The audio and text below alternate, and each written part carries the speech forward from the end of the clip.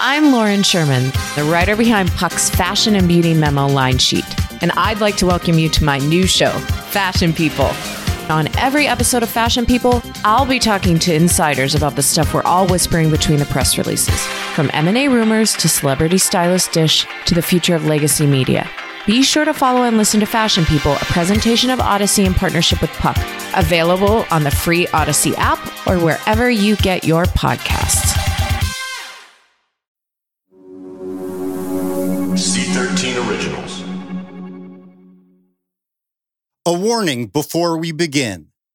This episode contains graphic stories of sexual violence. Please use discretion when listening. Okay, so you want me to just start? Yeah. Okay. Yeah. Are you okay?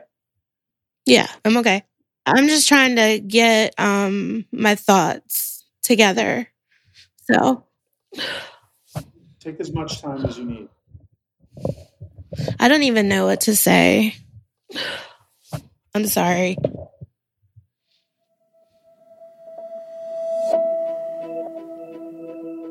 Earlier this season, our executive producer, Zach Levitt, spoke with 3 women who told him their stories of rape and sexual harassment on Liberty University's campus, and the ways in which the school tried to make them go away.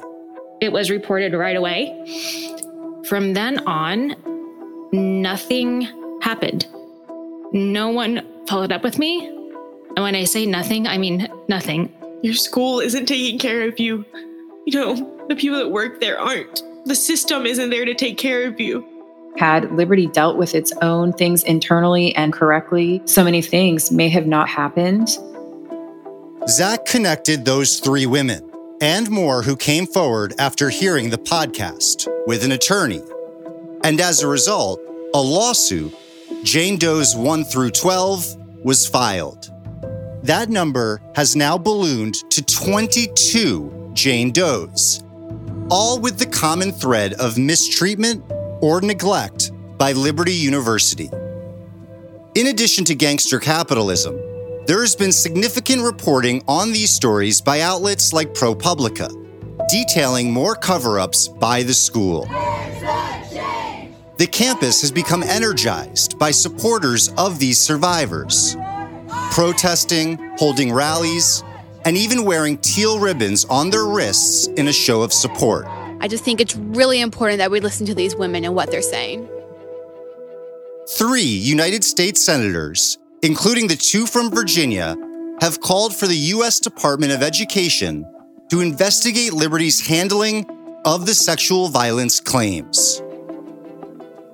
Jane Doe, number 15, has never told her story publicly and hasn't spoken about it in almost 20 years.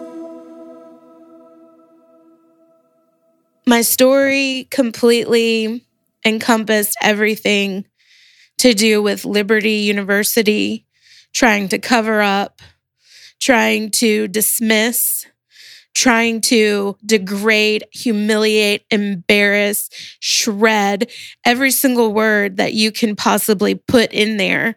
That is what they have done. They did it to me, and they've done it to every single woman in this lawsuit, and they've done it to probably hundreds who haven't even come forward. And the thing about it is, I got raped by 5 men. But then I felt like I got raped by Liberty University. And then I felt like I got raped by the city of Lynchburg. And the trauma from what Liberty put me through and what the city of Lynchburg put me through is sometimes just as bad as the trauma that I went through being raped. I'm Andrew Jenks, and this is our second bonus episode of Gangster Capitalism, Season 3, Jerry Falwell Jr. and Liberty University. I went to Liberty Christian Academy from the age of 11 all the way through. Back then it was called Lynchburg Christian Academy. And going to Lynchburg Christian Academy, if you kept your grades, up, they would give you an academic scholarship to Liberty University. So I had other opportunities, but, in that whole organization, it's kind of just what you do. You go to Liberty. Jane Doe 15, who we'll call Shannon, became a freshman at Liberty University in the fall of 2001. I was a commuter student, so I lived off campus with my parents, but they had lots of different events and stuff for commuter students to come and connect and try to meet people on campus, even though we didn't live there. I loved being on campus. It felt kind of like just my home, like very inviting, very exciting. I felt safe. In October of 2001, Shannon had gotten together with some friends in Lynchburg. Again, please listen with caution. So I had gone to, it wasn't really a party. It was just kind of like a get together. There wasn't any drinking or anything like that. But a friend had brought me back to my car at the mall. It was located in the bottom part of what was then the Value City parking lot, which is now the theater at the mall. And my friend had dropped me off and took off, and I ended up having this car kind of pull up behind my car. I was getting in my car, and this man that was from my church had gotten out of the car, and it was very kind of non-threatening up to this point. I just knew him as a man from the church. But him and 4 other men that were in the car proceeded to attack me. And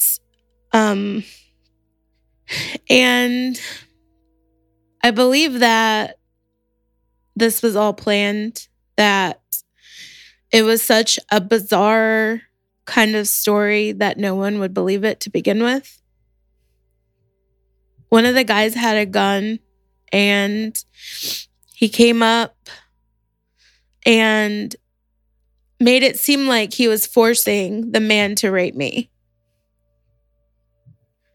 So he made it seem like he was not wanting to, but the guy was forcing him. Well, at some point, I just remember they were all on top of me. At least 3 of them were, raped me. And they threw my head back on to the asphalt. And I just remember it like ringing. It was almost like I was having like an out-of-body experience where I'm like, this can't possibly be happening. I was confused. I was in shock. I thought I was going to die. Because at one point he had put a gun up inside of me and cocked it. And I just thought at any moment, like a gun was just going to shoot up inside of me. A bullet was just going to go up inside of me. And there was somebody videoing the whole thing. I just remember fighting and trying to get them off of me.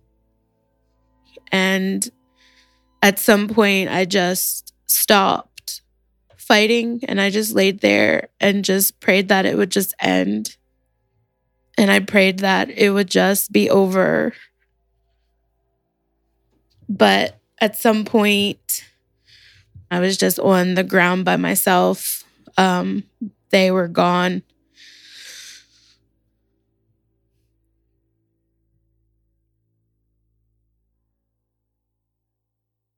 Shannon recognized the man who looked like he was being forced to rape her as someone she knew from church. He was white. She didn't recognize the others, except to say that they weren't white. They were either Black or Hispanic. That crucial detail will come up toward the end of this episode. Shannon didn't tell her parents at first. She didn't go to the hospital, and she didn't report it to the police.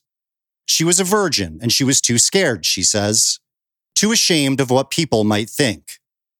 But then, a few months later, she began to feel sick. I actually took the pregnancy test to Liberty into the bathroom and took it, and it said that I was pregnant.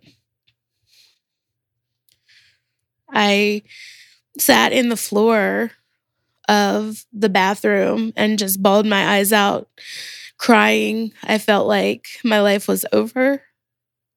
I felt like I was alone. And nobody at this point had even known what happened to me. So I just literally was completely alone. And it made it so much worse just because I knew that if I had the baby, that it was going to be just me. I was going to be just a single mom. I actually even toyed with the thought of having an abortion because if I had an abortion, at least no one would know. At least I wouldn't have to explain myself. At least I wouldn't have to be kicked out of school.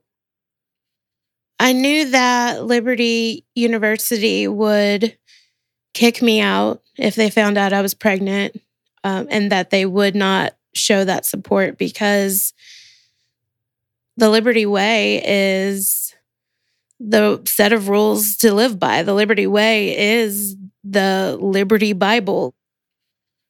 So it was just a very terrifying time for me. In early 2002, Shannon's attacker, the one she'd recognized from her church, began stalking her, making calls to her, and making threats to dissuade her from reporting. And then he came to Liberty's campus. I ended up coming out of the music hall, going to the commuter parking lot to leave campus. And he came at me, screaming at me, started chasing me with a knife. And I ran to my car. I got in my car. I took off. Shannon's friend's boyfriend, who we'll call Jed, didn't see the stalking attack. But he did happen to see her crying in her car afterwards. And he agreed to accompany her to the Liberty University Police Department to file a report. Jed still remembers how Shannon was received at LUPD. I do remember the constant, are you sure this happened? Are you sure that's what happened? Are you sure? And, constantly asking her that over and over again about everything that she had said, or, almost trying to persuade you to think a certain way, just asking, over and over, were you sure? Are you sure that this is what happened? I remember them asking her that. Soon, Shannon's childhood friend, Jed's girlfriend, who we'll call Jessica, joined them as well. And Jessica also clearly remembers how LUPD treated Shannon. This young guy was talking with her and literally was like rolling his eyes, like right in her face, making her feel like shit, making her feel like she was lying. And she was just shaking uncontrollably. She couldn't get words out very clearly. I remember that, but they did not believe her at all. From the get-go, they did not believe her at all. So they were painting me to be a liar right from the beginning. I proceeded to write a report about the man that had came up and chased me with a knife. My dad ended up coming up there and he said it's time to tell them everything had happened. By this point, I had told my parents what happened and that I was pregnant. And he told me I needed to go ahead and tell them. So I ended up writing a second report about the rape by the 5 men that occurred at the mall in the parking lot. And they told me that it happened off campus, so they needed me to go down to Lynchburg and write a report down there. Here's Jessica again. They totally dismissed her and said, this is really not an issue for us. You should probably take this to Lynchburg Police Department. And so me, her, and her dad drove to the Lynchburg Police Station, and the same thing happened. They did not believe her either. That was 2 times. I physically saw her trying to make a report, and both of them just totally dismissing her. The police officer at Lynchburg told me I was a liar. It was crazy. I just could not believe how they treated her. Here's Shannon's father, who was present at both LUPD and Lynchburg PD. I don't feel like they even wanted to deal with it. Seemed like they was trying to coerce them to saying it never happened. This was a horrific thing in our life at the time. If you go to authorities, the people that's supposed to be taking care of things, and they kind of like stop everything right there, That's basically what happened. We did everything we could, but they're not going to address it. What else is it left to do? I was frustrated, real frustrated, and it did bother me greatly, but you just feel helpless and powerless, Shannon says shortly after filing both a stalking report and a rape report at LUPD, as well as a rape report at Lynchburg PD, she was pulled out of one of her classes by a Liberty police officer. So I went back to the Liberty police station, and they started asking me a bunch of questions about the knife that he was chasing me with. Did it open? Was it a kitchen knife? I said, I don't know. I know it was a knife. I didn't stop to ask the kind of knife. He was chasing me, and they asked me to rewrite a report because I did not know the type of knife. How could I even know it was a knife? Maybe it was another object. And they told me that I needed to rewrite the report to either not include anything at all or to say it was an unidentified object. So I did what they asked, and I asked for the first report I wrote. I asked for a copy, and I asked for a copy of the rape report that I wrote. And they informed me that I would have to be coming back up there anyways, so they would give me copies of all of that when I came back. Shannon never received any of her LUPD reports. As for Lynchburg PD, Lynchburg Police Department ended up assigning an investigator to my case, PK Morris, investigator PK Morris. I went down to the station. I had gotten there about 40 minutes early, and there was this long bench right outside the area where they would take you back. And I was sitting on that bench, and the original Liberty University police officer that took my reports came out of the door. And it was one of those situations where I was kind of like, oh, hi. But I remember our eyes locking, and it literally felt as if I had been punched in the stomach. In that moment, I knew that things were off. Something was off. Something was wrong. And he left out of the building, and I sat there. It seemed like forever, but the investigator finally came out. And so I went back into the hallway with him, and he said, so, another Liberty girl. I didn't understand. I was confused. I walked back to the room, and there was the woman police officer that originally took my statement at the Lynchburg Police Department. She was in plain clothes, and I went in and sat down in the chair.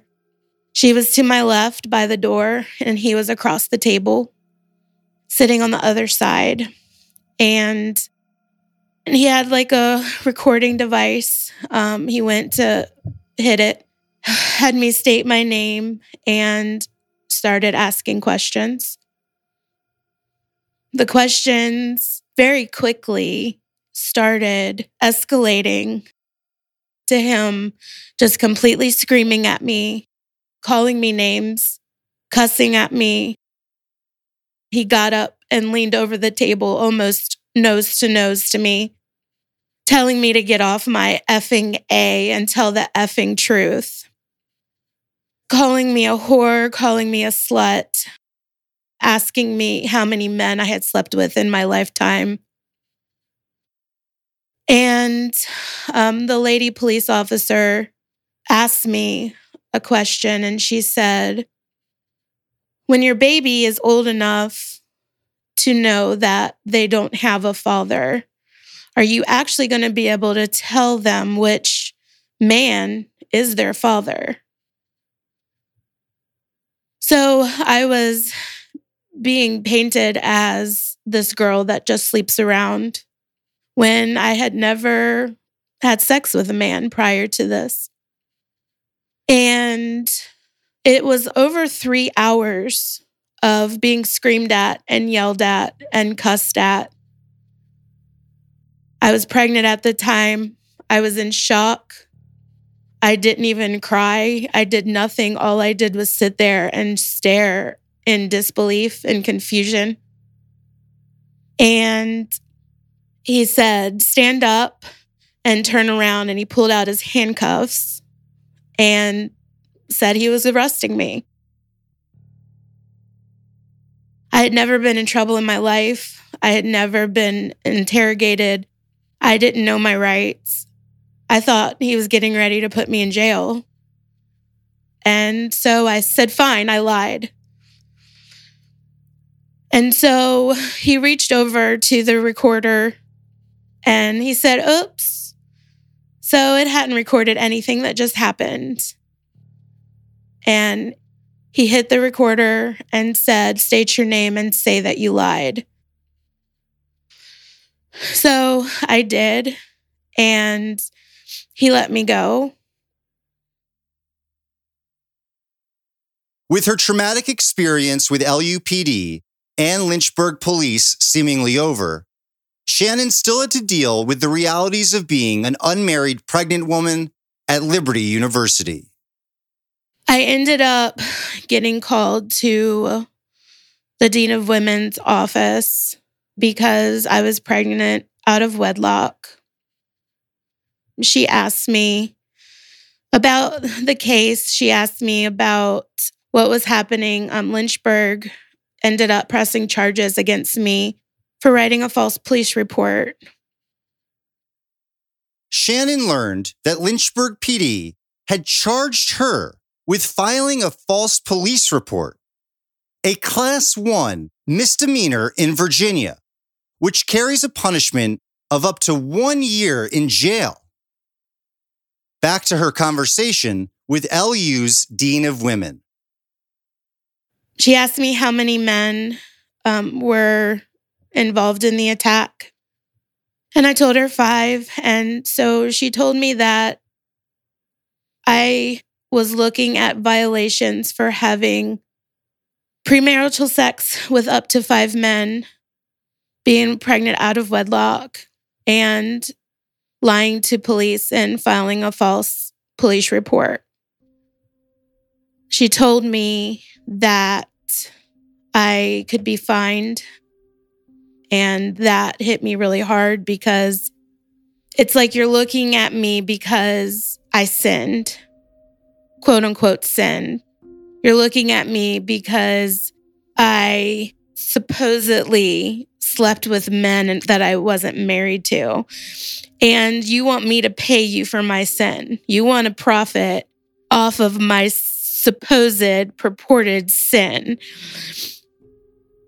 And the other thing that really hit me was she said that I was probably going to be expelled and lose my full scholarship pending the outcome of the false report case.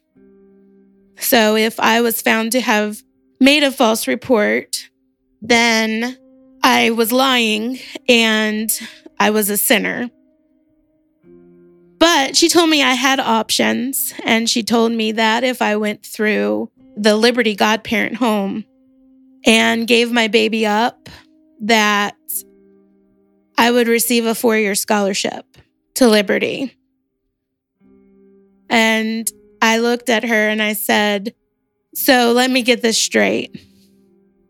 I'm a sinner and can't attend your precious school because I'm pregnant out of wedlock.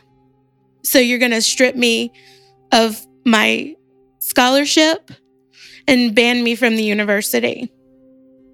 But if I go through the godparent home and allow you to sell my baby to another family, you're going to award me with a scholarship to Liberty University.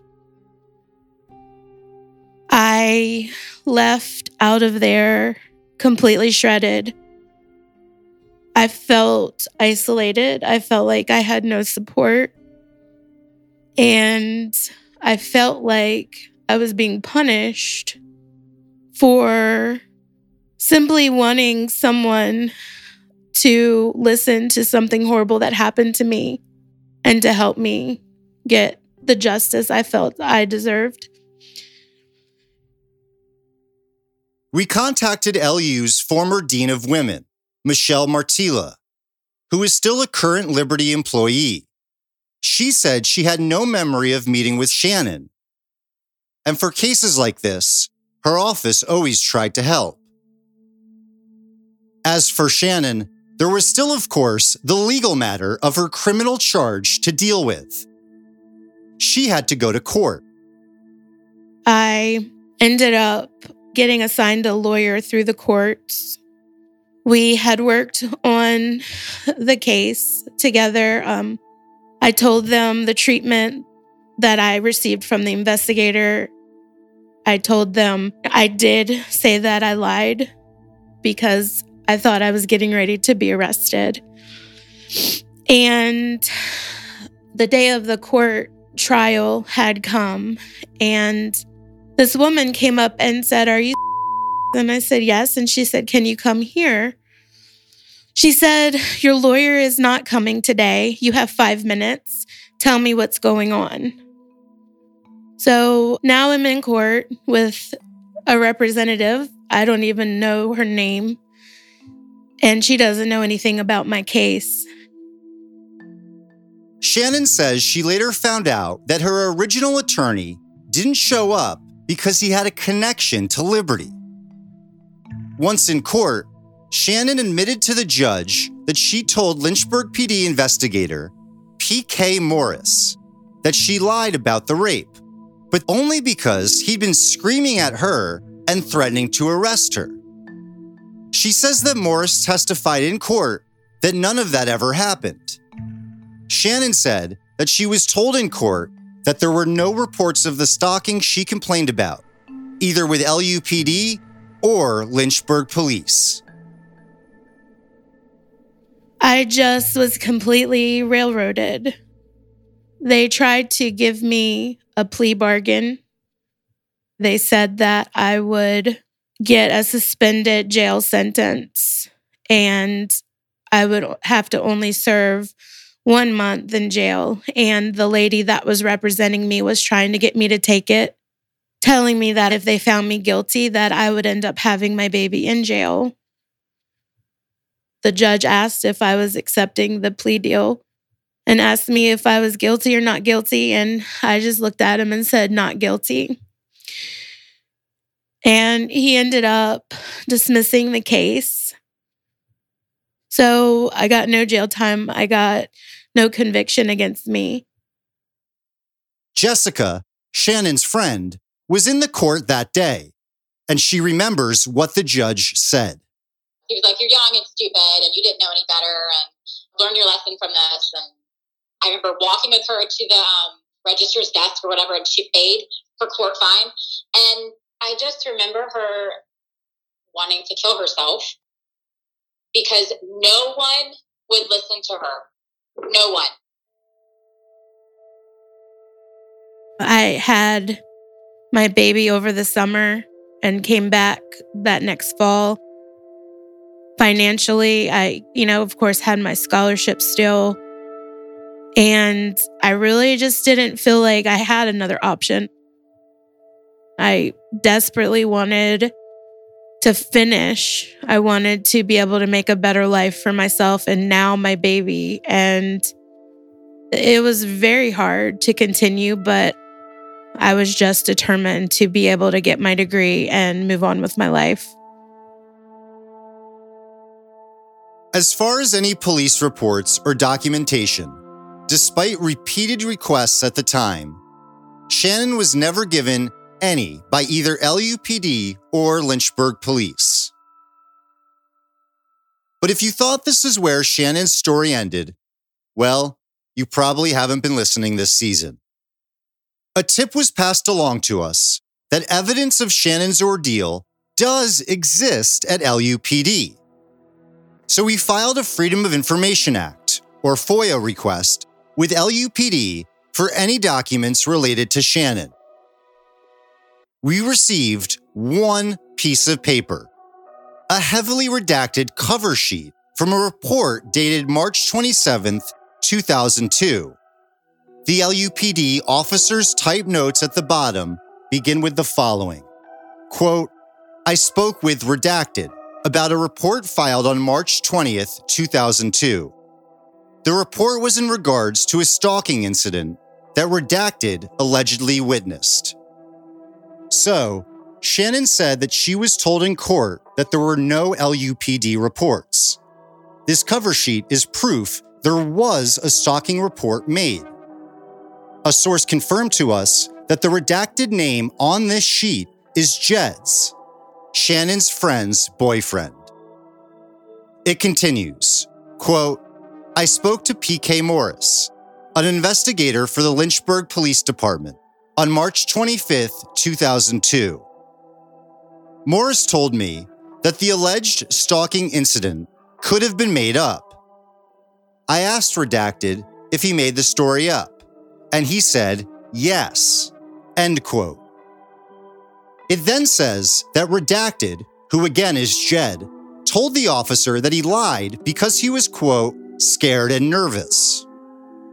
It continues on by saying that Jed stated that Shannon came up to him in the parking lot and hugged him on the morning of March 20th.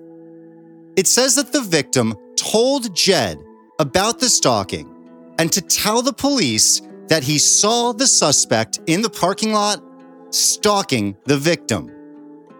Finally, it ends with the following sentence, quote, "A copy of the police statement form that redacted filed is attached to this report." When we received the FOIA, no police statement form accompanied the cover sheet, and there was no accompanying report despite being referenced twice in the narrative. LUPD says that the first sentence, quote, "may be a reference to a Lynchburg Police Department report," unquote. But that is likely untrue because Shannon never filed a stalking report at Lynchburg PD. And about the last sentence, they offer simply this, quote, "Police statement form referenced in the last sentence was not found."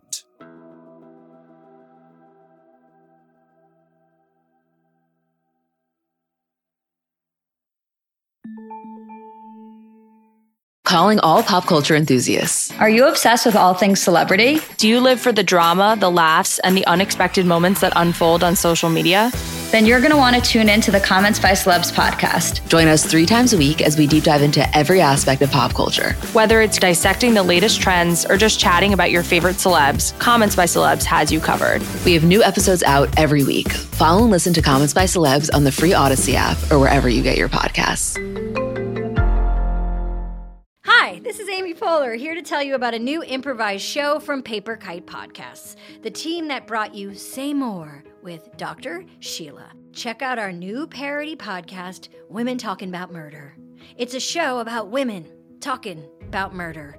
Every episode features special guests, twists, turns, and the mystery of a missing co-host. Available on the Odyssey app or wherever you get your podcasts.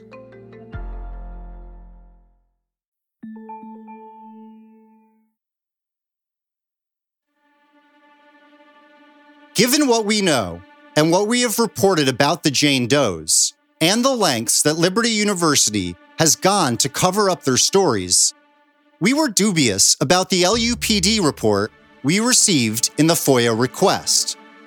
So let's dive in a little deeper. First of all, why would the LUPD officer who wrote this report be consulting with PK Morris, a Lynchburg PD investigator, about a stalking that happened on LU's campus? Remember, Shannon didn't report her stalking to Lynchburg PD, only to LUPD. Shannon and her friend Jed have both said all along that Jed never witnessed the stalking, only Shannon crying afterward, and that he went to LUPD to tell them that and to support Shannon. So why would the report say he lied to the police about seeing the stalker, and that he told them he did so because he was scared and nervous, and because Shannon told him to lie? Zach Levitt, our showrunner, asked Jed directly if Shannon ever asked him to lie. No, sir, not at all. I don't remember anything like that, sir, about her telling me to lie or anything like that. That's not in my character. I wouldn't do that. So I don't remember that situation as far as her telling people to say certain things. So Jed says he was never asked to lie to the police by Shannon, and that he never would. But what about the interaction described in the report about hugging Shannon in the parking lot, and her asking him to say he witnessed the stalking? I'm not sure where all that came from. I mean, that's never been an interaction she or I have ever had. The name of the LUPD officer who wrote the notes at the bottom of the stalking report's cover sheet is Jason J.J. Jones. Jones is now with the Bedford County Sheriff's Office, and we were able to make contact with him. We asked him if he remembered Shannon, or writing in his report that Jed admitted to lying about the stalking because Shannon asked him to. He said he didn't remember the case at all, but he did offer this. I do remember a girl. I do vaguely remember a girl that was about a sexual assault that may have occurred with several gentlemen at one time, and that did ring a bell. I wish I had some more information, but I don't. I have no idea. I have not worked there for 18 years. And then we asked Jones if he remembered the Lynchburg investigator, PK Morris. Sounds familiar. I can't place him who he is.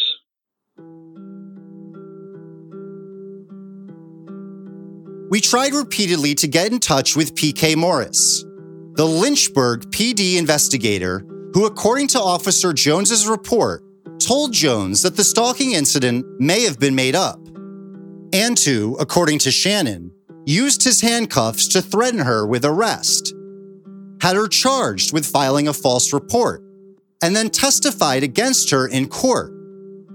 And then, finally, Zach was able to speak with Morris. He asked him what he remembered about Shannon's rape case and her stalking report at LUPD. Here's PK Morris. I just don't remember anything like this. That doesn't mean she's not telling you the truth. I just don't remember anything like this. What's a gang rape? I mean, what's she saying? I know what a gang rape in my imagination is. Is it 1, 2 guys, 5 guys, 10 guys?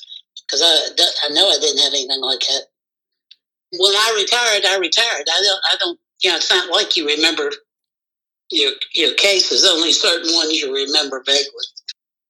I can't say whether I was involved in it. Obviously, somebody wrote a report saying I was, but I have no recollection of talking to an LU person. But that doesn't mean it didn't happen.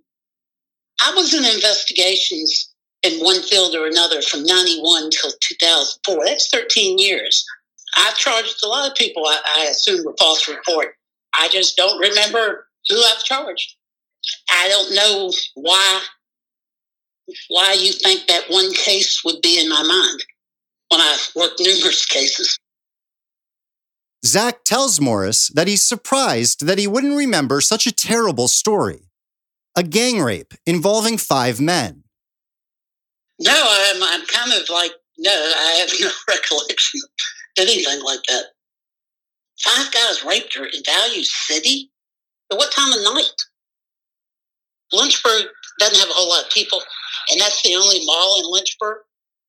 And Value City was somewhere people would go to. I find it interesting that somebody would pick a location where there's a lot of people.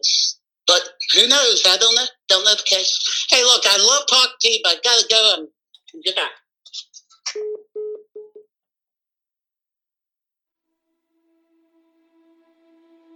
P.K. Morris, like Officer Jones from LUPD, says he remembers nothing of the case, despite Jones's LUPD report saying that Morris told him Shannon's stalking story, quote, could have been made up.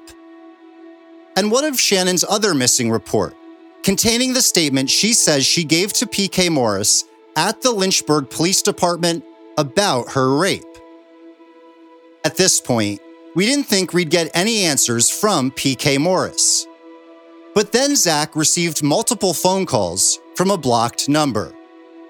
After the 5th one, Zach answered the phone. I have a question.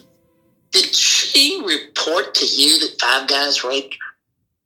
Is that what she reported, that 5 guys raped her? That it was a gang rape.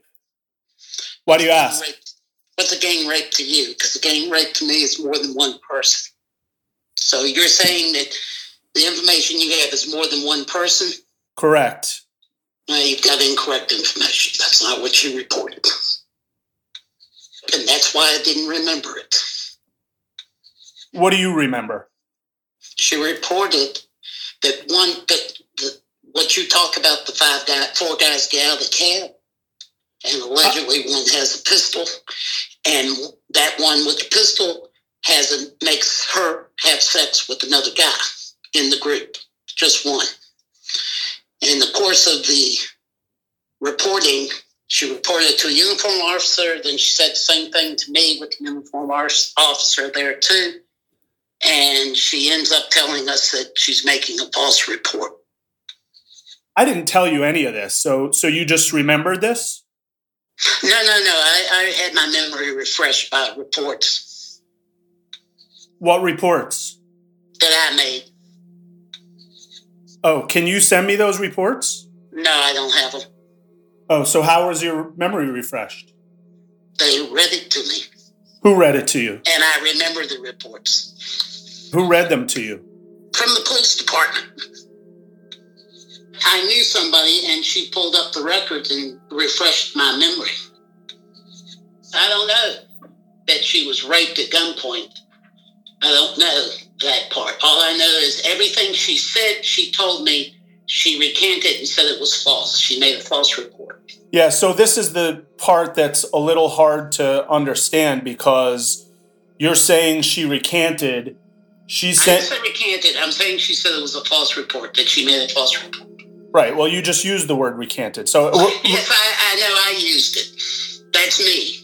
And in fact, recanted probably has a different meaning for everybody. All I can tell you is that she said that the report she was making was false. It never occurred. So there was never 5 guys. There was never a cab. This is nothing I made up. This is what she made up and said. I'm only telling you what she told me. Okay? She told me that she's making a false report. PK Morris says he's referring to reports that he made. We'd already made a FOIA request for any and all reports about Shannon's case to Lynchburg PD. But up until this call with Morris, we weren't sure that any reports even existed. According to, she was pressured to say that she was lying and that you said, I'm going to arrest you. And that's when she said, I lied. And then she was charged with filing a false police report. None of this happened. That's her lying to you. Do you remember testifying in court? Nope, because I didn't charge her. I checked the Virginia records. There's no record of her ever being charged with false report. I checked the Virginia court records. Go on the internet, okay? Morris says there's no record that exists of her ever being charged with a false report. Morris didn't find anything online because the court records are wiped after 10 years. Zach then asked Morris if he knew Shannon's attacker, the man from her church who'd stalked her on Liberty's campus. We're censoring his name because Shannon is concerned for the safety of she and her daughter. Did you know? No. You didn't know him? I don't even know who he is. Morris is then asked if he ever used his handcuffs to threaten Shannon with arrest. That's just a no. Oh my God, no. No. I'm thinking of the stereotype of the Deep South. Where they do things that are against the way things should be done. And I'm talking Deep South. I'm talking about further states southerner than Virginia. I don't consider Virginia Deep South, but no, I would not do that to get a confession out of somebody. That's ridiculous. Come on, that's horrible. You're quiet. You don't agree with me? I was just letting you finish your thought. Oh, no, I'm just thinking how horrible that is. That's not the way things are done, but I wonder why she thought that. Unless she was actually, I don't know. I have a feeling that you think that I'm not telling you the truth. This bothers me. Next, Morris is asked if Shannon offered up that she was lying on her own, or if he asked her to admit that she was lying. Oh, I'm sure, yes, that her story was a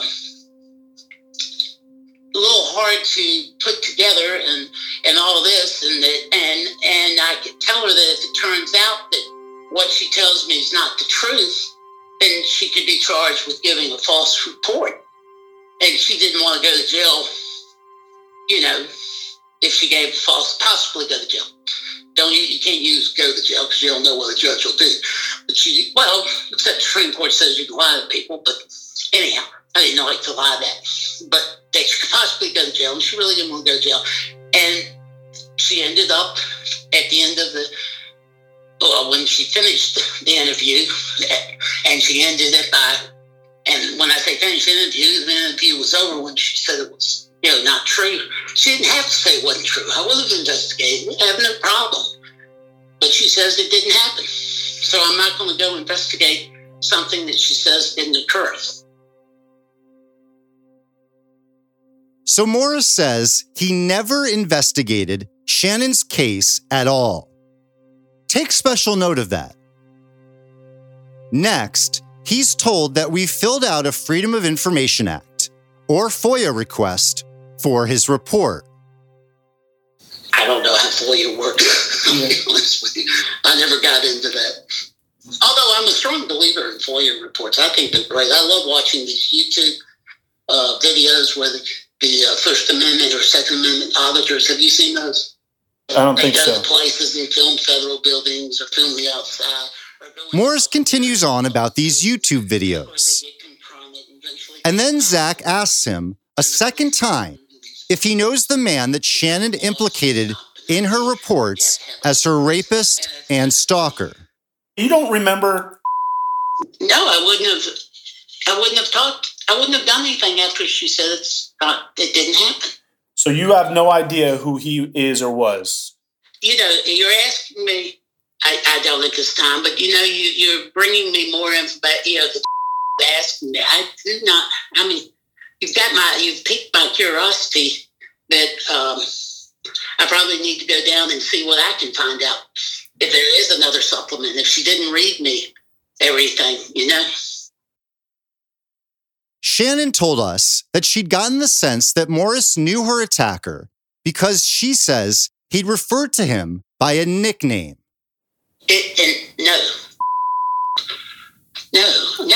No personal friend of mine. No reason to, no. Oh, if that's why you're asking me, I thought you were asking me because that I talked to him and then didn't want to do anything, and that wouldn't have been true either. But no.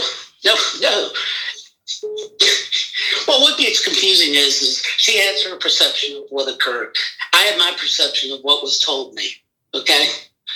Because, that's what it is. And if she believes that it happened, then I guess in her mind it happened. Just as I believe what happened in my refreshing with reports and stuff. If I had a case that took me weeks and weeks and whatever, a lot of effort is the wrong word to use, but a lot of effort to do, and it turns out to be false, then I'd present it to the Commonwealth Attorney. If the Commonwealth Attorney wanted to go with false report, then I'd charge false report. But then Morris says that's exactly what he did. He did present Shannon's case to the Commonwealth Attorney for filing a false police report. He tells Zach that his report even says so. I do remember that it did say I presented it to the Commonwealth Attorney.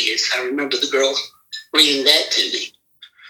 Long ago in my career, I decided that all I can do is get the evidence and present it. What the judge decides when he hears the case is up to the judge. And personally, now that I've quit, I look back on people that I charged with, DUI, stuff like that, and I think, man, I know they made the choice to drive drunk, but I screwed up their life. And it's wrong of me to think of it that way. I didn't do anything wrong. I never felt I did anything wrong or falsely charged people. I didn't do that. But I look back and some of the things that they were good cases and they were convicted, and I'm thinking, this is just stupid. I wish I'd become a plumber.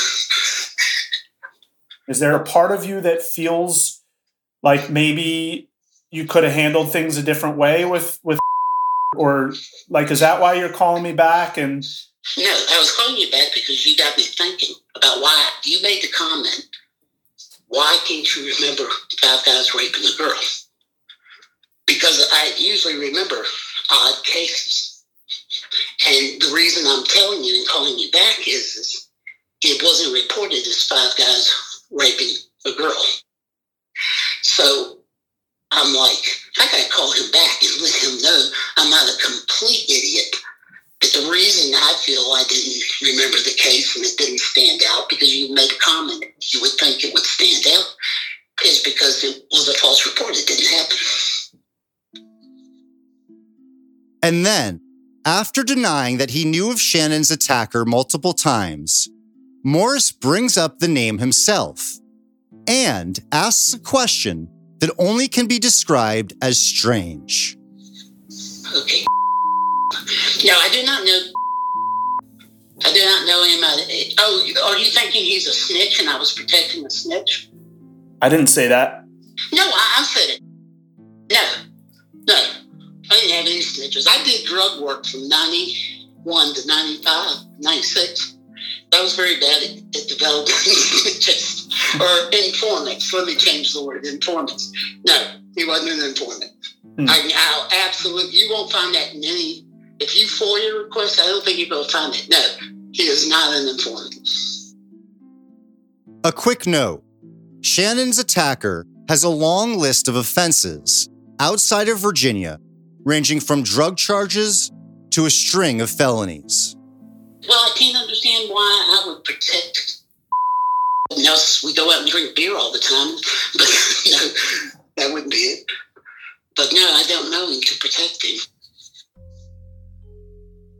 But Shannon told Zach a strange detail that she remembered.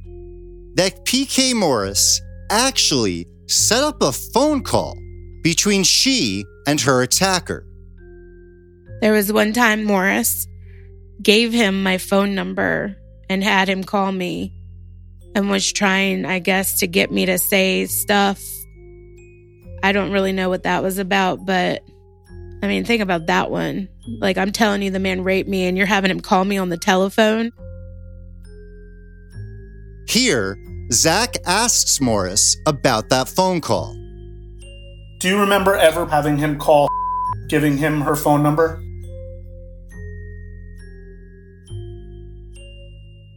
That sounds like something I would do, but that would have been in the report. Morris says that's not in his report.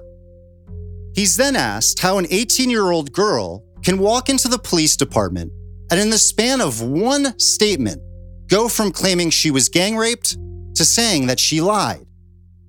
I don't know if she, I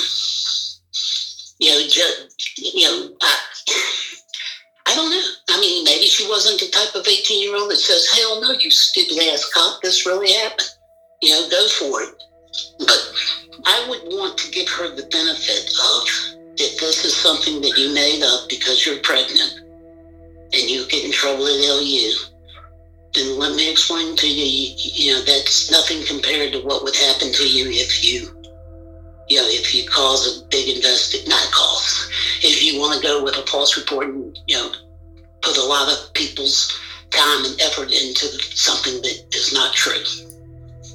Okay, so I would feel that it would be wrong of me not to advise people what could happen to them if they did. You'd have to admit it's an odd case. But you didn't investigate it to the extent... Well, she said it was false before I could investigate it. I don't want you thinking that I'm an asshole cop that tells people this so I don't have to investigate a report. I don't mind investigating. That's what I get paid for. Okay? I'm sure that, people will get their own opinions as to A, she was pressured, by the investigator, or B, she admitted it was a false report. Dr. Sandra Hodgen, the CEO of the Title IX Consulting Group, has appeared several times this season on Gangster Capitalism, speaking about Liberty's practices as they relate to the Jane Does. Here, Dr. Hodgen adds insight to the questions surrounding the idea of Shannon reporting her gang rape months after it happened, only to turn around in one sitting, as PK Morris says, and say that she lied. Overall, it's difficult for individuals to come forward and talk about sex. As a society, especially within conservative structures, individuals have not been taught to freely talk about sexuality. So imagine the stress to talk about a sexual assault that violates the person to their inner core. It's no surprise that Jane Doe 15 would not immediately report a violent multi-person gang rape. But when you're looking at the numbers, in the year 2000, nationally representative studies at the time of Jane Doe 15's case, which was in the year 2001, had shown that 90% or more of student victims did not report sexual victimization, meaning less than 10% actually came forward and reported any kind of sexual assault, victimization to a specific campus. Today, when we look at rape statistics, it shows that less than 20% of rapes are reported across the board. And so what we've seen here is that over time, there's been such a low number of reported crimes, especially in regards to sexual assault, that it's really not seen that when you find a victim that comes forward to say, oh, this person is giving a false allegation, it's just such a small number of individuals that will even have the courage to come forward because it's so re-victimizing. And it's just extremely traumatizing for that victim to come forward. And we have to break it down further in that case. So, for example, most recently, the nonprofit organization RAIN found in the year 2020 that only 4.6% of sexual assault reports lead to an arrest. What's even more interesting is in 2020, the Journal of Interpersonal Violence released a study that found 1 in 5 cases reported to the police are deemed baseless. And this usually stems from no investigation taking place. And in these instances, police dismiss cases solely based on their opinion and not from an investigation. This in turn creates secondary victimization, distrust in the legal institution, trauma, and then a bunch of adverse health problems. In this specific study, they also talked about how many times police will interrogate these alleged victims and just remove their voice from them and tell them, stop lying, you're lying. And it will just completely traumatize this individual who is helpless to begin with. Reaching out for help, trusting that there's a justice system that they can actually turn to for support. And they're the ones that are being badgered. And so that's where we start to find these kinds of statistics and research that has been developed over time that is showing that victims are really not heard a lot of the times. Back to PK Morris. I can't tell you what she was thinking. I can only tell you that had she said, no, this is not a false report, continue, I would have continued. I like these type of cases where you get to do stuff like that. Where you have to find them, because you call the cab company. You find out, because cab company has to keep records. So you got to find out what cab company that might have done it. Whether there was a call to values, you interview the cab drivers. Morris has now made several references to a taxi cab. Unsure where he got this detail from, Zach asks him about it. Which cab are you talking about? I don't know. You said 4 guys pulled up in the cab. I never said cab. Oh, just in a car then? I thought you said cab Friday. Negative. Okay, well then that's my mistake. I know nothing about a cab. Did it say cab in the report? I don't know. Morris says that although the report was read to him, he doesn't know if the word cab was in the report or not. But either way, he says he never looked into that detail. Here's a detail Shannon remembers distinctly. At one point, Morris had said that they had cameras, and I asked him if he could get the footage. And I don't know if that was just a scare tactic trying to get me to recant my story. Zach asks Morris why he didn't pull the security footage after Shannon asked him to. There's no security. There's no security footage. How do you know that? Because there's no cameras outside at the time of Value City. So why would you allegedly have said to her... I'm sure she's telling the truth, I'm sure. And there's an example of if it had... There's an example of me making sure, trying to get her to think, oh my God, there's footage that didn't really occur. They're going to pull it and find out it didn't happen. What was her answer? Pull the damn thing. So wouldn't that tell you that maybe there is some truth to this? Yes, it's a possibility, but wouldn't it also tell you that if it was true, she would have at the end never said, I made it up? So Morris, after talking on the phone for 1 hour and 48 minutes, ends the call where he began, saying that he didn't investigate because Shannon told him she lied. He said she may have felt pressured to say so, but that's what she told him. Shortly after speaking to Morris, we finally got a response from the Lynchburg Police Department regarding the Freedom of Information Act request we made for the reports Morris continually referenced during the phone call. Our request was denied. According to the specifics of Virginia state law, the Lynchburg PD are not required to provide documents to gangster capitalism because, amongst other reasons, we aren't residents of Virginia. But Shannon is. So we helped her file a FOIA on her own behalf. And while we were waiting to hear back, PK Morris called again. I now have a clear recollection.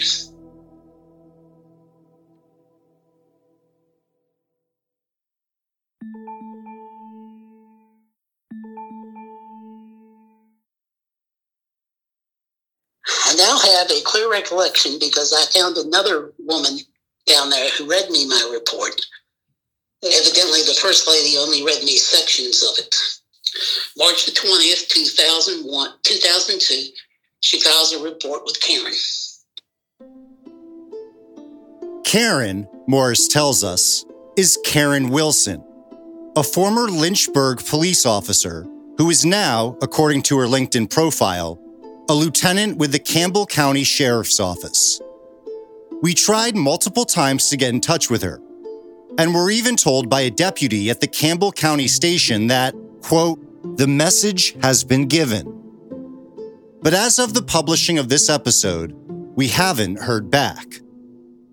So what happens is when somebody files a report, gets sent over to investigations, or a supervisor decides whether to assign it or not. And that's due to the fact of there was no evidence to collect and stuff like that, I'm sure. So sometime after she takes the report, I'm assuming it's the 21st, it gets assigned to me.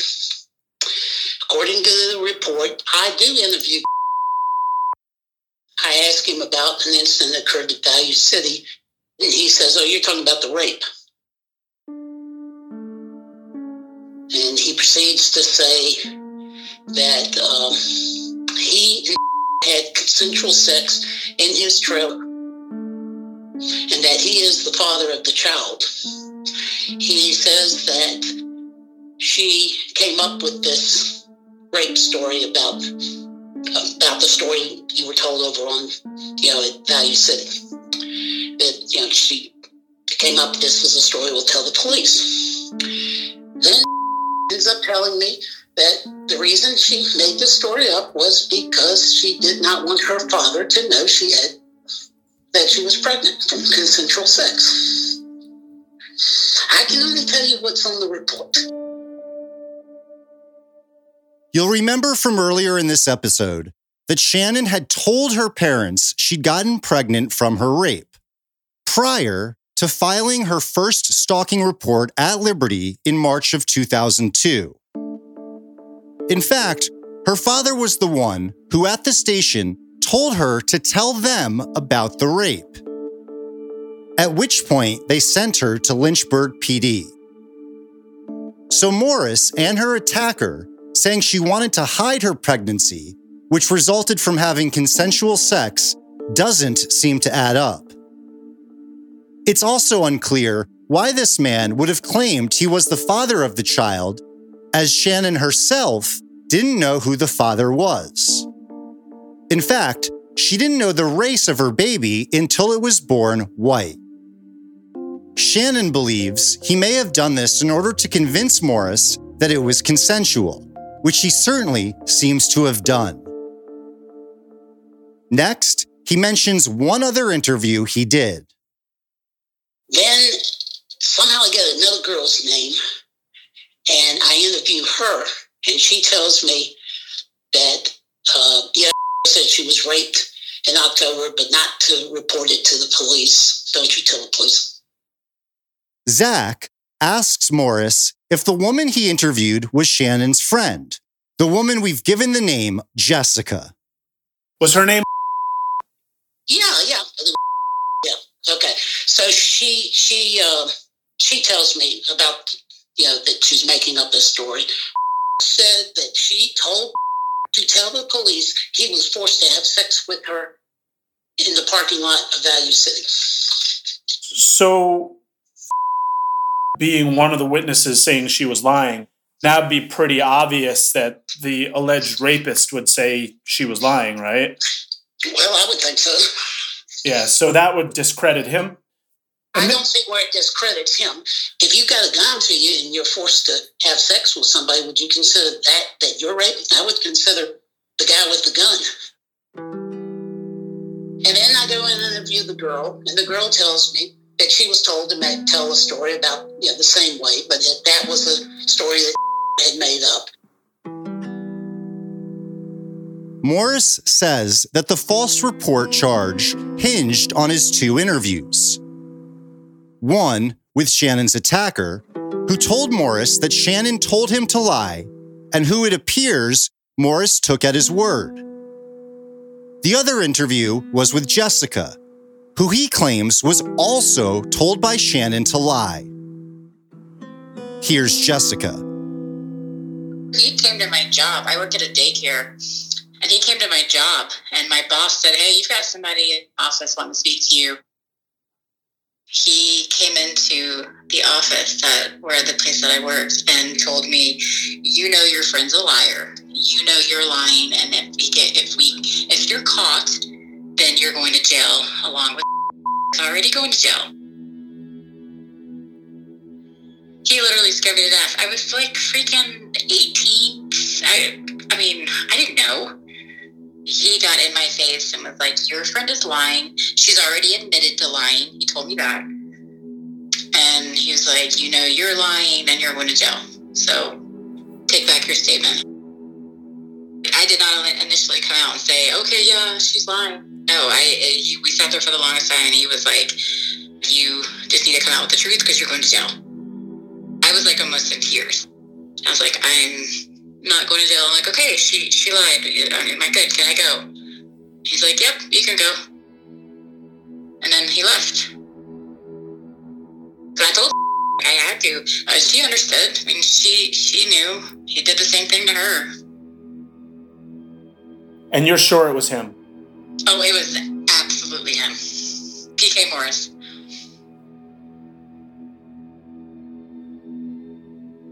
Then, after Morris claims he's told by Shannon's attacker and her friend Jessica that Shannon told them both to lie, he asks Shannon to come speak with him for the first time. March 22nd is when I invite her down to the West Building. I advise her she's not under arrest. She's free to leave. She doesn't have to talk to me. She doesn't want to. She decides to talk to me. She tells me the Value City story. Now, I know this is what's going to lead up to me telling her about false report, is I know she's got two witnesses who've already told me she's lying.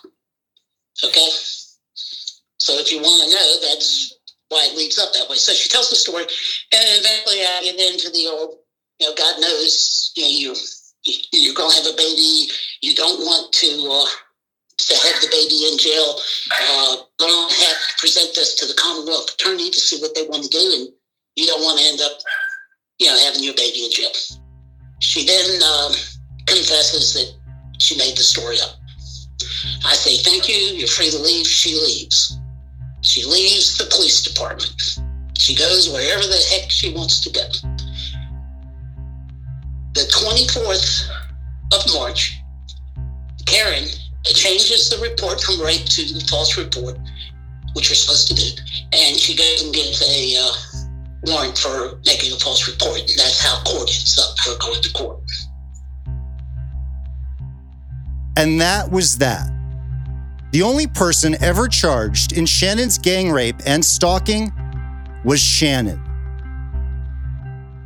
The obvious question is, what responsibility does Liberty University have?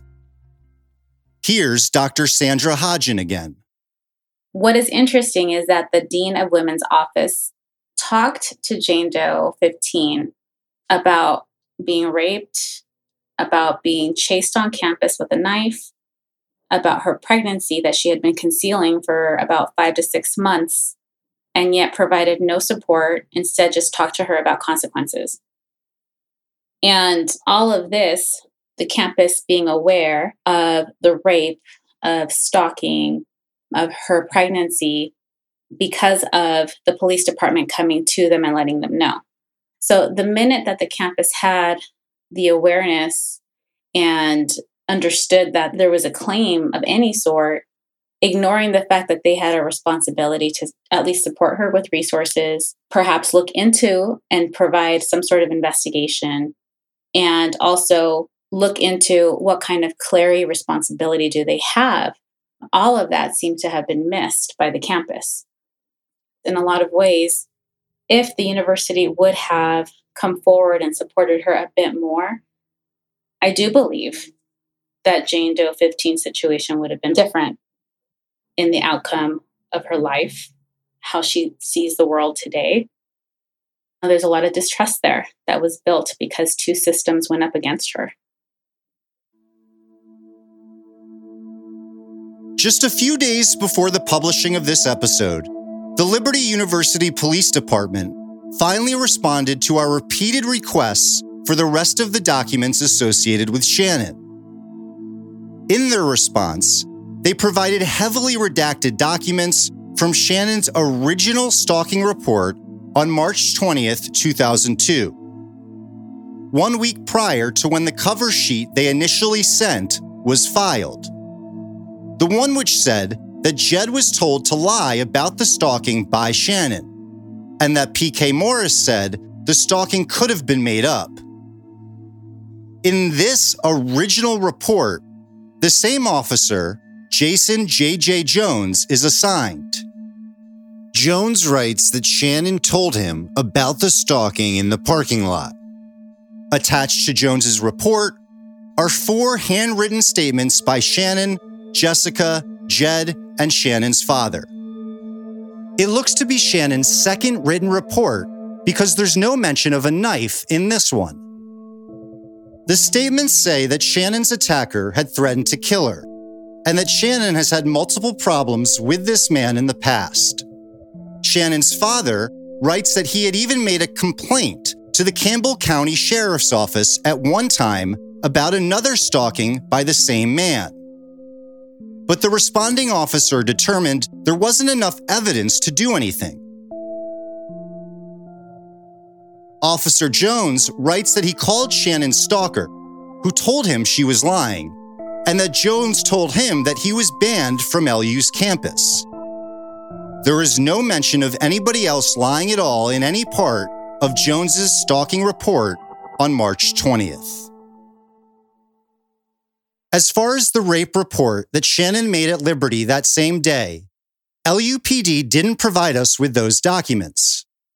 But they do acknowledge that they exist. In a statement to Gangster Capitalism, they wrote to us, quote, "In March 2002, LUPD received a report of an alleged off-campus rape that occurred at the beginning of October 2001 at the mall." So Liberty admits that Shannon filed a rape report with them too. But why did they do nothing afterwards? It seems they didn't even meet the bare minimum requirements according to Title IX, like investigating the stalking, or releasing a timely warning, or providing support to Shannon. Instead, the same day, March 20th, they send Shannon, her father, and Jessica to Lynchburg PD to file a rape report. Me, her, and her dad drove to the Lynchburg police station, and the same thing happened. They did not believe her either. We'd mentioned earlier that we helped Shannon file a FOIA request for her rape report from the Lynchburg Police Department. Well, the same day we received the stalking documents from LUPD, Shannon received the rape report from Lynchburg PD. First off, Shannon unequivocally remembers writing her own statement. There is no statement from Shannon herself attached to this report. What is included is Officer Karen Wilson's written statement. Wilson was the first Lynchburg officer that Shannon met with. It's dated March 20th, the same day as the Liberty stalking report. Wilson writes that 4 black men arrived in a, quote, vehicle and forced another man to have sex with Shannon at gunpoint. Again, Shannon told us she wasn't sure if they were black or Hispanic. Wilson writes that the man ejaculated inside of Shannon. But her report makes no reference to the other men raping Shannon as well, despite Shannon being positive she told her this. Wilson then writes that Shannon told her she was stalked by this same man that very day on Liberty's campus. Finally, she writes that she spoke to Shannon's friend, who corroborated Shannon's story. We believe that friend to be Jessica. And then, just 2 days later, on March 20th, 2002, P.K. Morris files his follow-up report. He starts off by changing a detail from Officer Karen Wilson's statement. Morris says that a taxi cab pulled up instead of a vehicle. Remember this? I like these type of cases where you get to do stuff like that. You know, where you have to find them, because you call the cab company. You find out, because cab company has to keep records. So you got to find out what cab company that might have done it. Whether there was a call to values, you interview the cab drivers. Which cab are you talking about? I don't know. You said 4 guys pulled up in the cab. I never said cab. Oh, just in a car then? I thought you said cab Friday. Negative. Okay, well then that's my mistake. I know nothing about a cab. Then, after multiple other new details, which Shannon says she never told him, Morris writes that he does indeed go and meet with Shannon's attacker, as he'd mentioned on the phone to Zach. In fact, he spoke to her attacker prior to even speaking with Shannon herself. According to his report, her attacker said she was lying and, quote, agreed to tape a phone call from Shannon and attempt to get her to talk about the Value City incident being false. Remember this? Do you remember ever having him call, giving him her phone number?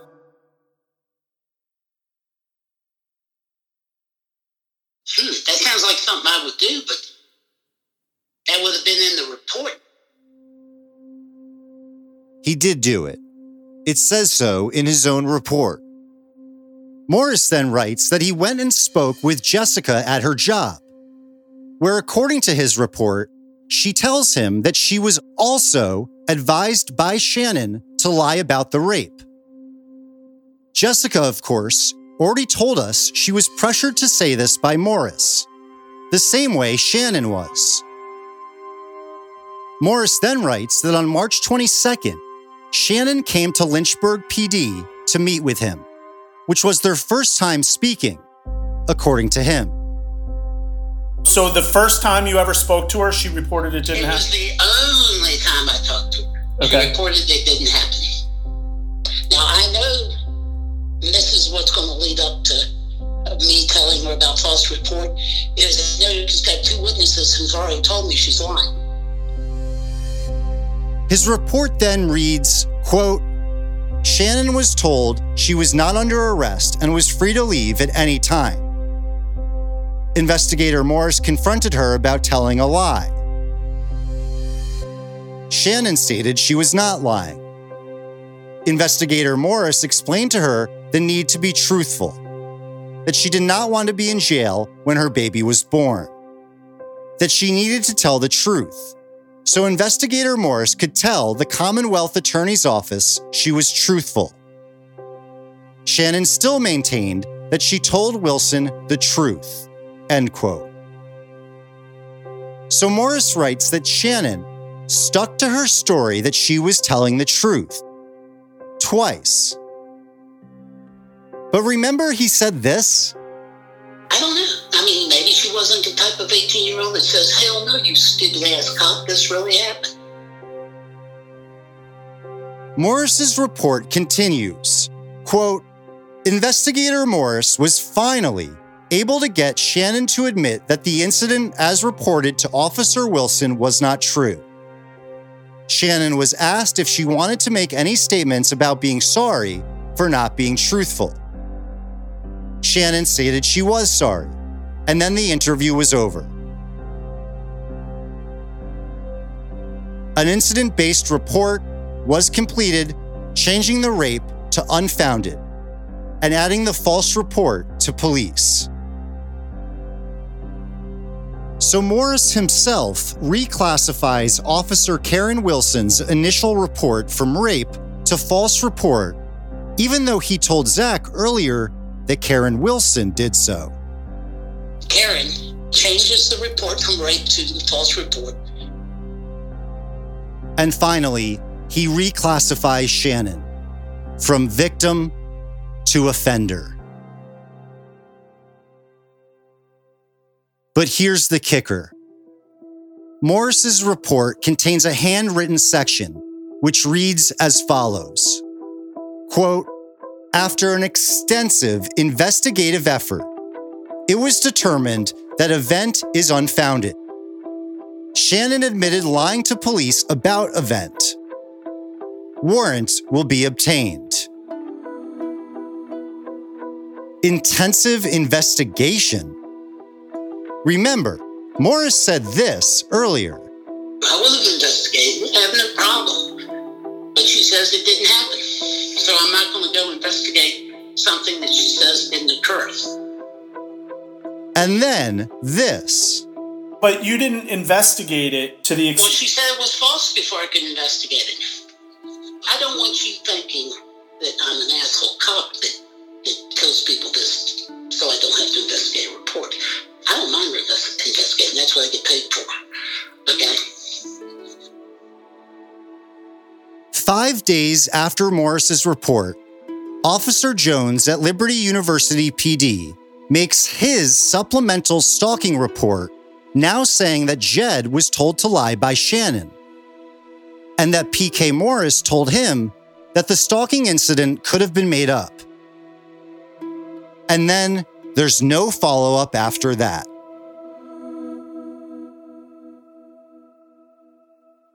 But there's still one more crucial piece of the puzzle that we have to tell you about. Again, we are issuing a strong trigger warning here. You'll remember Jane Doe 2 from episode 3. We gave her the name Kathy.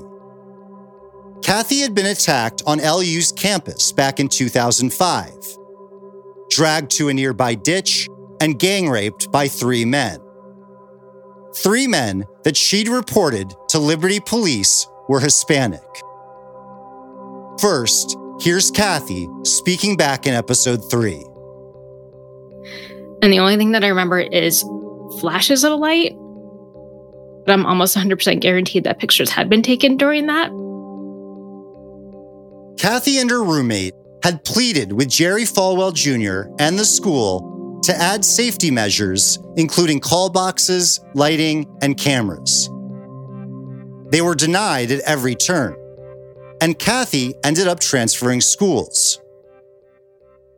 Well, as Zach was reporting on Shannon's story for this episode, Kathy found a document. An LUPD document. It's a follow-up to her initial rape report in 2005. Earlier in this episode, we said we'd come back to a key detail, that Shannon remembered 4 of her 5 attackers to be Black or Hispanic. The LUPD document from 2005 says the following, quote, I received a phone call from Kathy regarding more information she thought I should know. Kathy stated that the 3 Hispanic men that sexually assaulted her told Kathy that she was not the only girl they have done this to. They named, and it lists 2 female first names. Kathy believes one of them is a Liberty student, but she does not know which one. These 3 men told Kathy they purposely picked all of the females, and they showed Kathy a picture of one of the females. I asked Kathy if this was a compromising picture, and she said yes. I asked if the picture was them doing something of a sexual nature to this female, and she said yes. End quote. Of the 2 first names this document lists, one of those names is Shannon. Let that detail sink in. Had the school done anything after Shannon reported her rape, it's possible that Kathy wouldn't have been attacked. On top of that, if Liberty knew that there were 3 serial rapists attacking its students in 2005, while Shannon was still a student, why did they still do nothing? They didn't even reveal Kathy's rape on its annual security report, which resulted in a fine from the Department of Education. Kathy recently received a text message from the female LUPD officer who'd worked on her case, which said, quote, "Things were swept under the rug, and people have to live with the decisions they made and the things they didn't do anything about. I tried to advocate for you, but I was told to stay out of it and mind my business." Here's Shannon's sister. They extended the trauma that they went through by doing this to them. I mean, it's not even describable, the torment she went through. And, everybody was against her. They were, telling her, "Oh, it didn't happen. It didn't happen. You need to let this go." And, veiled threats, I'd hate for you to lose, your spot in college. What exactly are they trying to teach young females there? I want them to be held responsible. And all these females that went through this, it's a crime. It's a crime what they did to these girls. And for the final word, here's Shannon. It's just so amazing how something that, quote unquote, did not happen, how 20 years later, I'm still distraught and I'm still dealing with the effects of it. And the thing about it is I got raped by 5 men, but then I felt like I got raped by Liberty University. And then I felt like I got raped by the city of Lynchburg. And the trauma from what Liberty put me through and what the city of Lynchburg put me through is sometimes just as bad as the trauma that I went through being raped. When I heard about the Jane Doe lawsuit and I started hearing kind of some of the stories and bits and pieces of the stories, honestly, I felt like, what's the point? What's the point of joining this? Because I figured it wouldn't get anywhere. It would just be another cover-up. I was listening to some report where one of the girls had said something about the silence is the worst part, where if you are silent, you will never help change. And I'm like, well, what could I lose? It couldn't be as bad as 20 years ago where I was facing having a baby in jail. So I figured, well, maybe now's the time. And after telling myself, back in the day, choosing to get up, choosing to live every single day, choosing to look at my daughter and love her despite where she came from, despite how she came to be, just making those choices and saying that God has a plan. How can I say that God has a plan if now's a chance and now's a time where maybe God's plan is now? Maybe it's time for change to happen. Maybe it's time for people to get the justice and get the closure. And how could I not become part of something where maybe it is part of God's plan? Liberty University has been blessed beyond belief. They have money, they have power, they have influence. And the entire place was founded on the motto, training champions for Christ. And I'm a champion despite Liberty University, not because of Liberty University. It's time for them to use all of the things that they've acquired to actually start creating that safe environment. Not just physical safety, but emotionally, spiritually, mentally, just creating a safe place for students to where they can actually promote themselves as one of the safest campuses in the world. Why cover up to promote something that they could achieve by just spending a little money on it? Why cover it up just to be able to say, we are this? Why not just use the resources to actually make it that? You know, the last 20 years, I've really just watched and waited to see, like, when is something going to happen? When is someone going to stand up against this?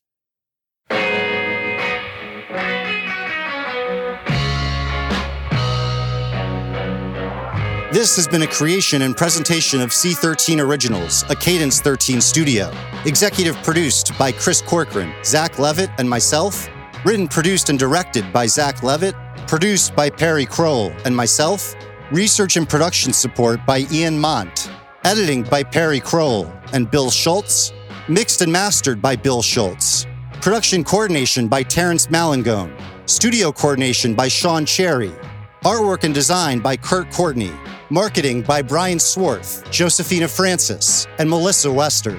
And PR by Hillary Schuff. Original music by Joel Goodman. And our theme song, Your Sins Will Find You Out, is by Eli Paperboy Reed.